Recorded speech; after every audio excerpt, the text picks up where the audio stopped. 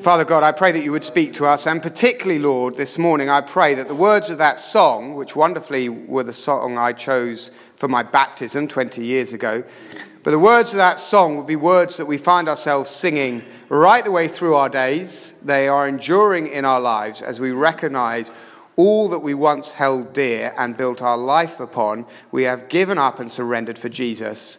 Help us not to reverse those two things. That's what we want to learn this morning. Help us avoid the moment in our future where we may say these things are more precious than Jesus. That is what we need your help to understand this morning and prepare ourselves to avoid. And so I pray for your help now in Jesus' name. Amen. Amen. Please do sit down. Please find a Bible again if you've got one, if you'd like one. Really helpful to have one with you. If you don't have a Bible at home, which not all of us do, of course, then do pick up one of these turquoise ones from the back as you leave, and that's yours to take home and have and to enjoy. Open up to Hebrews chapter 10 again, 1208, page 1208. That's the passage we're going to look at, 26 to 31. Warnings are all over the place, aren't they? It's obviously a warning that we've got in front of us this morning, and warnings are all over the place.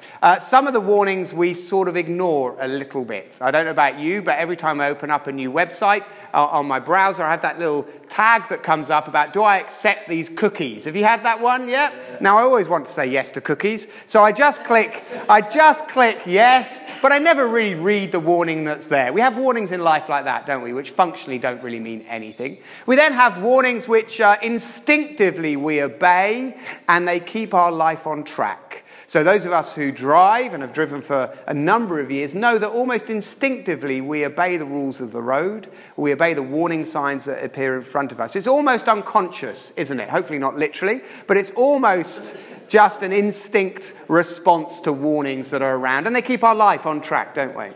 And then every now and again we see a warning that just pulls us up short, that for whatever reason just shocks us. It's so significant or it's so unexpected that it just stands out and really takes us back, really makes us think and wonder. I had one of those yesterday. I took our elder two boys up to Stafford Castle for the Shakespeare performance, Macbeth, that is going on. And they absolutely loved it. I totally recommend it. They thought it was brilliant. They particularly liked the severed head that closes the second act, that looked very, very realistic with its blood pumping out of its neck. They absolutely loved it, high-cultured children that they are.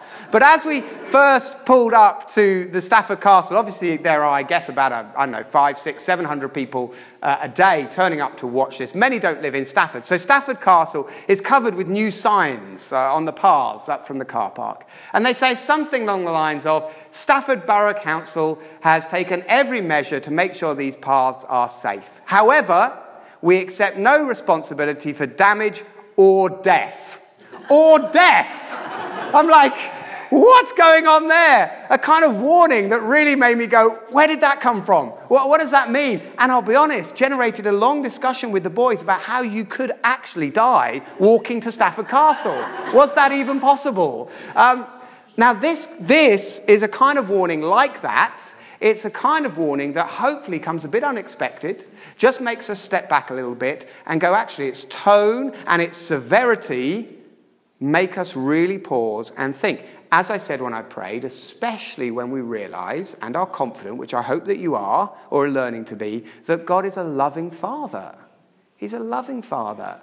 And no loving father cries wolf. Or in Jesus' language, no loving father, even earthly father, when their child asks for a nice egg as a snack, gives them a scorpion. No, our Heavenly Father is a loving Father. And He gives us what we need in the way that we need it. So I hope this morning you'll be engaged and responsive and pondering and reflective on what is a reasonably difficult passage. Not necessarily to understand, I hope I can help you with that, but to absorb and to put into practice.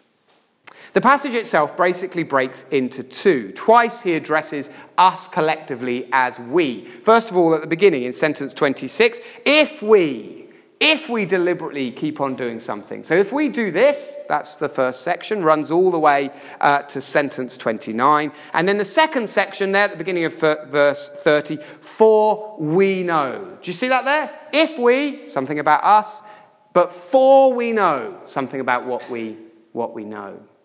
The first bit then, sentence 25 to 29, is the choice we could all make. The if we deliberately keep on sinning after we have received the knowledge of the truth. Notice here he's talking to those of us who would call ourselves Christians.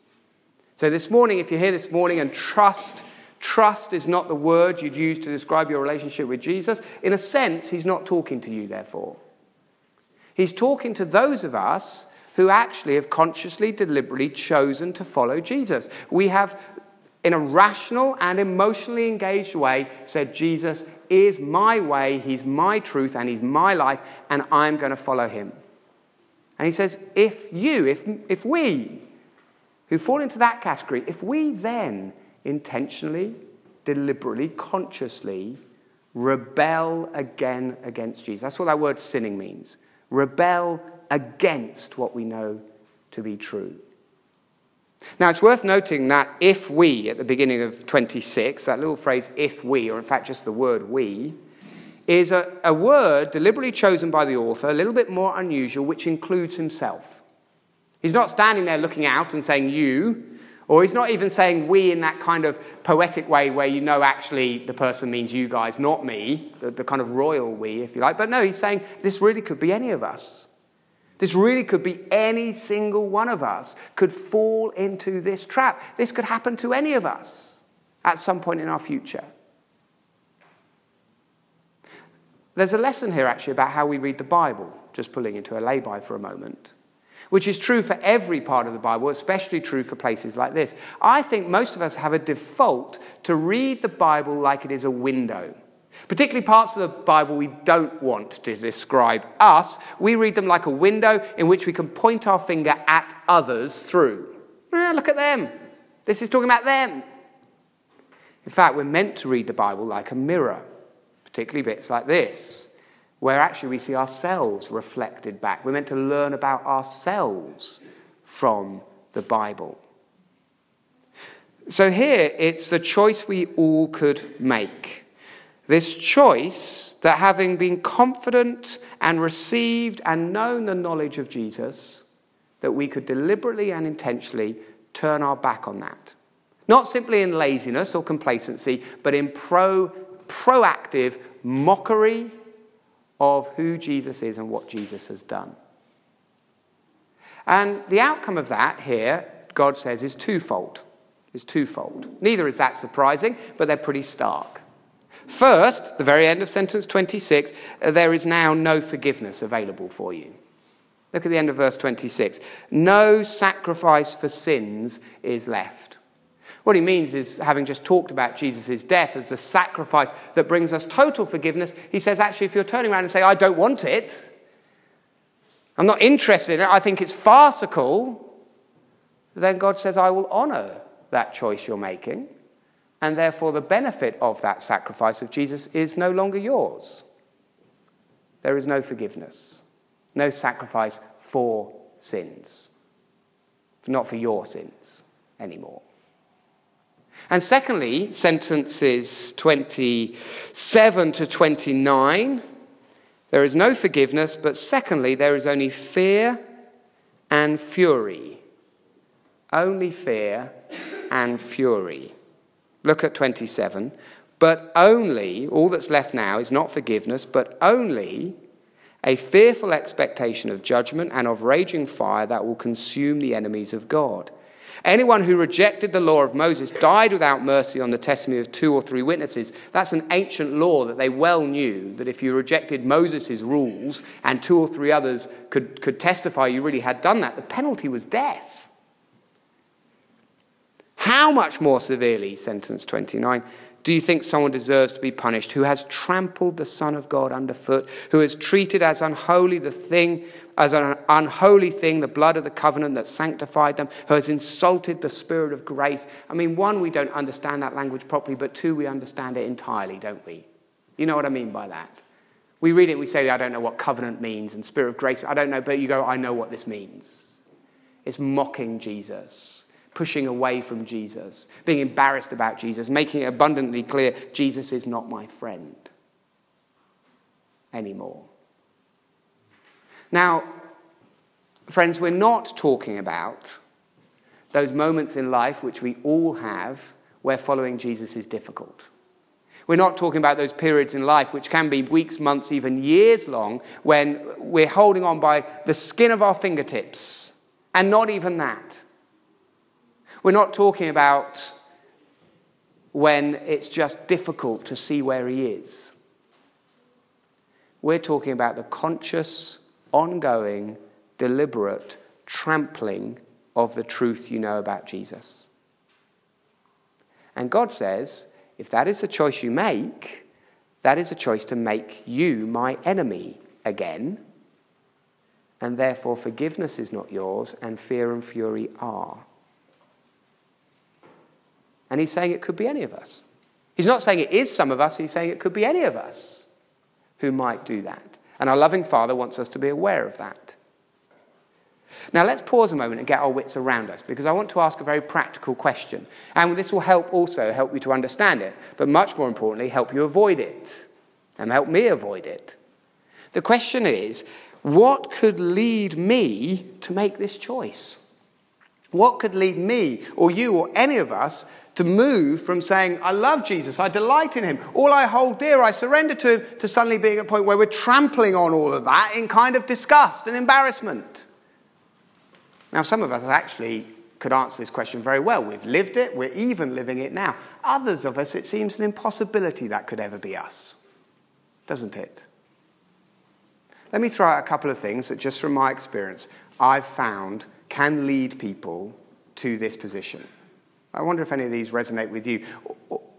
And also, like Gareth Southgate knows this, doesn't he? That the best form of defense is understanding the attack that's coming towards you.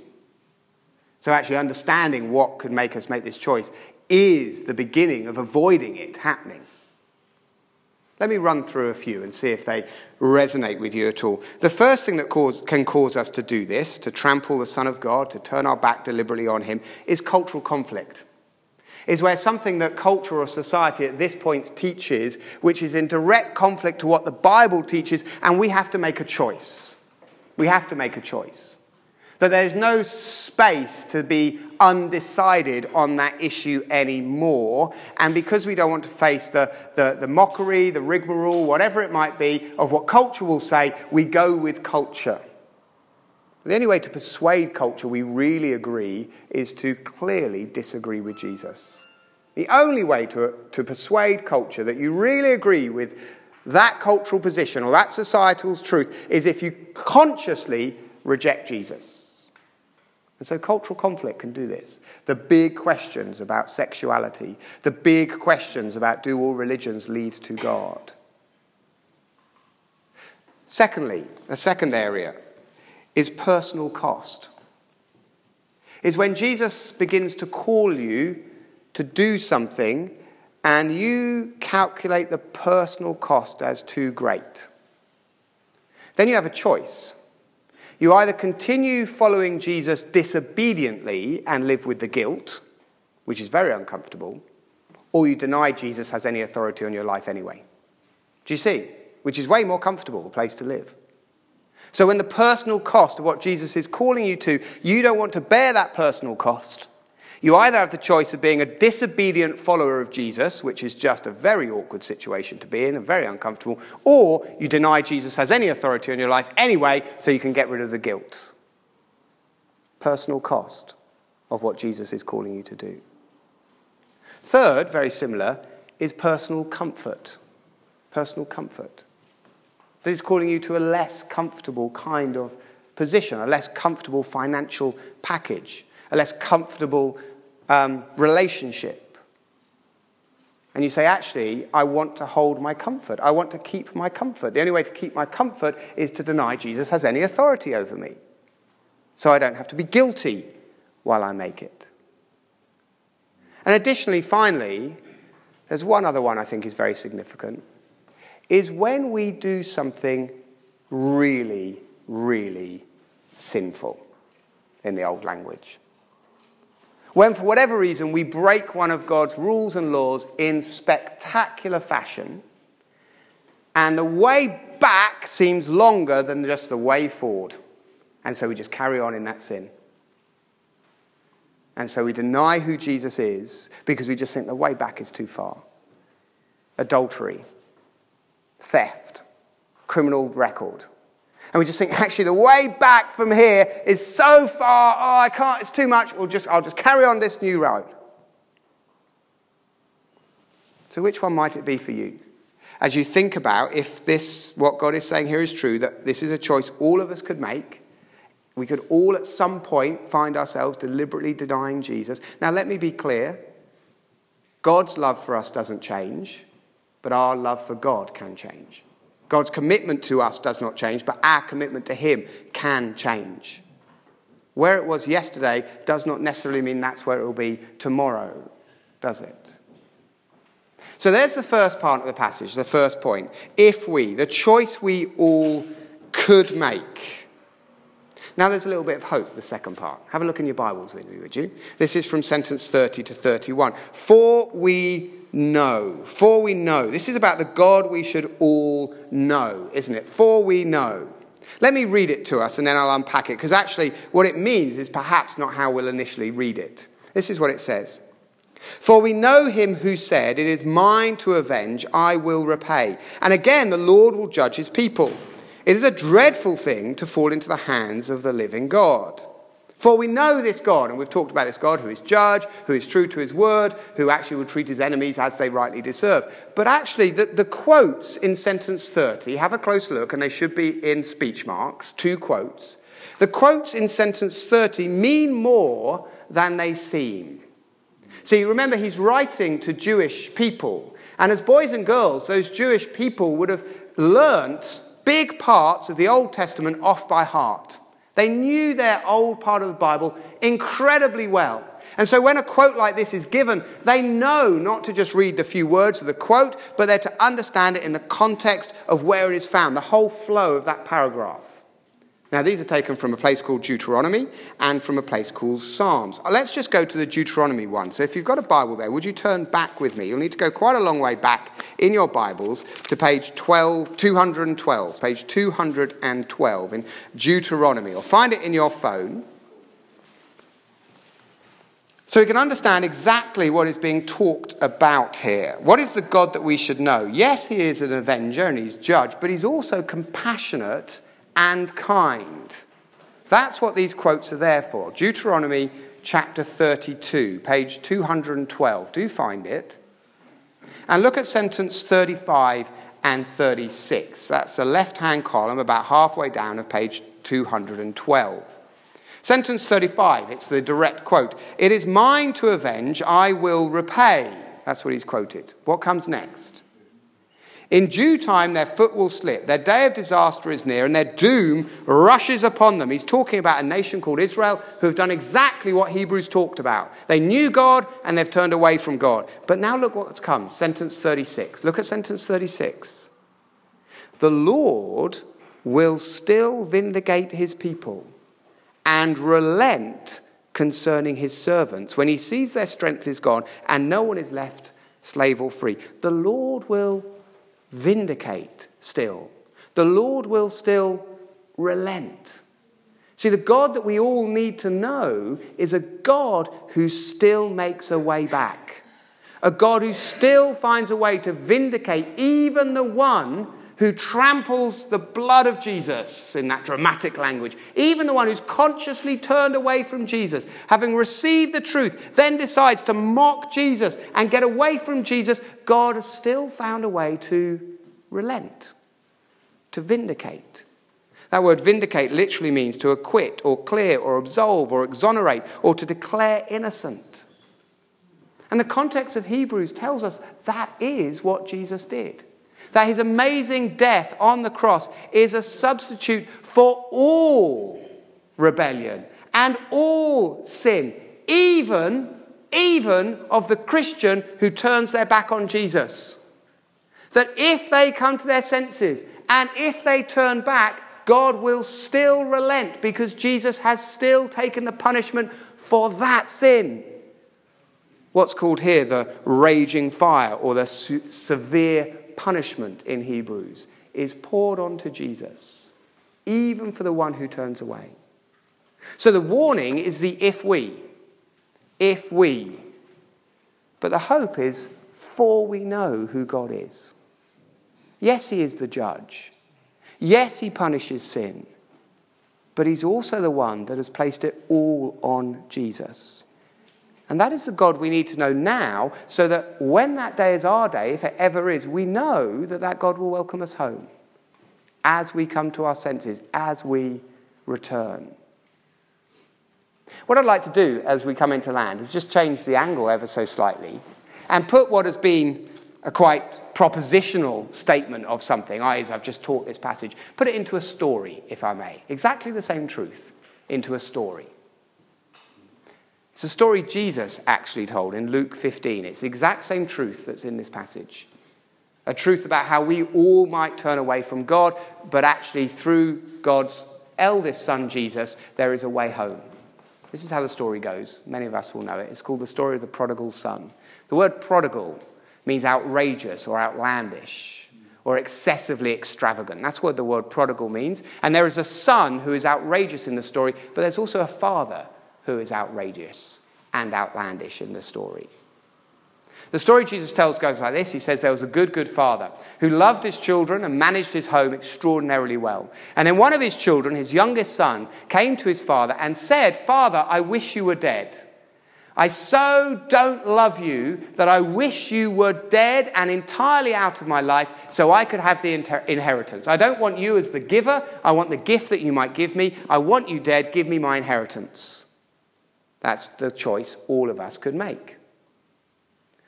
The father says, "Here's your inheritance." The son goes off and we're told squanders the money on wild living. Later on, his brothers postulate he spent it all on prostitutes. And then he finds himself squabbling with pigs, homeless and destitute, trying to eat the pigs' food before they get there. And in that moment, it says he comes to his senses. It comes to his senses. And in his mind, he goes, my father will never welcome me back as a child, but he might welcome me back as a slave and a servant. So I'm going to return and see if I can get a job with my father. And as he begins to return, his father sees him on his horizon. And if you know the story, what does the father do? Does the father act like a master or like a daddy? Like a daddy. He hikes up his long skirts. They wore these kind of kilt things in those days and age. Hikes up his long skirts so he doesn't go tit over tail when he's running. And he goes charging off and embraces that returning son. And says, here's a ring on your finger so everyone knows that you are my son, the signet ring, that you are my child still. Here's the best cloak that we keep for the royal visitors. It's yours, my son, because I love you so much. And we're going to slaughter the prime Angus beef and stick it on the barbecue to throw a huge celebration because this son of mine who was lost has come home. That's what God is like. But there's more to the story. There is an older son in the story. And for the younger son to be able to be embraced and welcomed home, the older son in the story is rejected. The older son is excluded from the family so the younger son can come home. The older son is Jesus, the younger son is us. The great substitute is he steps out so we can step in, even when we have behaved to God to say, I wish you were dead, God. I wish I had nothing to do with you. I wish you were totally absent from this world. I once knew you. I turned my back on you. I wish you were dead. But Jesus, the older son, will still step out of the family so there's a place for us to step in. The great substitute. As we finish, I want you to ponder about two things. We're going to have a moment's quiet before Jeff leads us in a last song. The first thing I want you to ponder is, who is the God that you know? Are you fully persuaded at this moment, like the Bible teaches us to be, that he would welcome you home whatever you did, even as you do it, fully knowing who Jesus is? Premeditated, intentional rebellion against Jesus. As a Christian, you need to know that when you do that, or have done that, as you come to your senses, Jesus steps out of the family so you can step back in. Jesus takes all the punishment that younger son deserved and left the family so you could come back in. So number one, is that the God you know, that gracious, that kind, that wonderful? And secondly, a question about how well do you know yourself? Because our loving Father knows us better than we can know ourselves.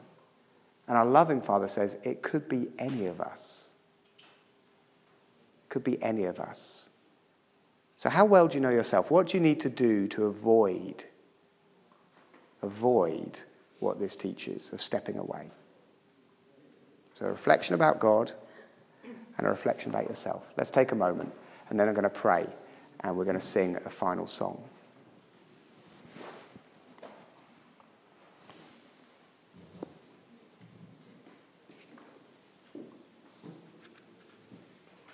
Father God, help us to recognize this morning that this really could be any of us, that you do love us too much to cry wolf, you are too wise to make a mistake, and therefore what you're trying to help us to understand here is important for us to understand and perceive. So help us to do that, to realize any one of us at any point could find ourselves rejecting you and turning away from you, even after we have chosen to follow and trust you. But help us, Father God, to realize what kind of God you actually are.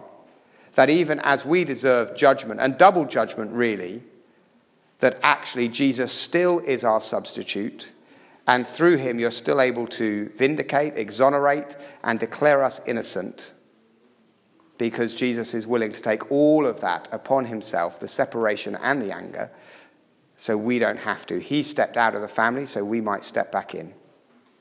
I pray for some of us this morning who need to reflect back and understand better our own journey with Jesus, and to celebrate how you have welcomed us back after a period where we have been like that younger son. And I pray all of us would grasp the reality of a God who is always ready, as we turn to him, to run to us and welcome us home, whatever it is that we have done. These are wonderful things, Jesus, and without your Holy Spirit, they will just be things to us, and we want them to be treasures. Precious and beautiful. So polish them in our sight so they shine and gleam. I pray this in Jesus' name. Amen. We're going to stand and we're going to sing this final song. If you'd like to give to the work of the church financially, there's a little offering. Most of us give online, which is much better and easier. But if you would like to give in this way, then please do. Otherwise, just pass the bag by as it comes. Shall we stand and we'll sing with Jeff this final song?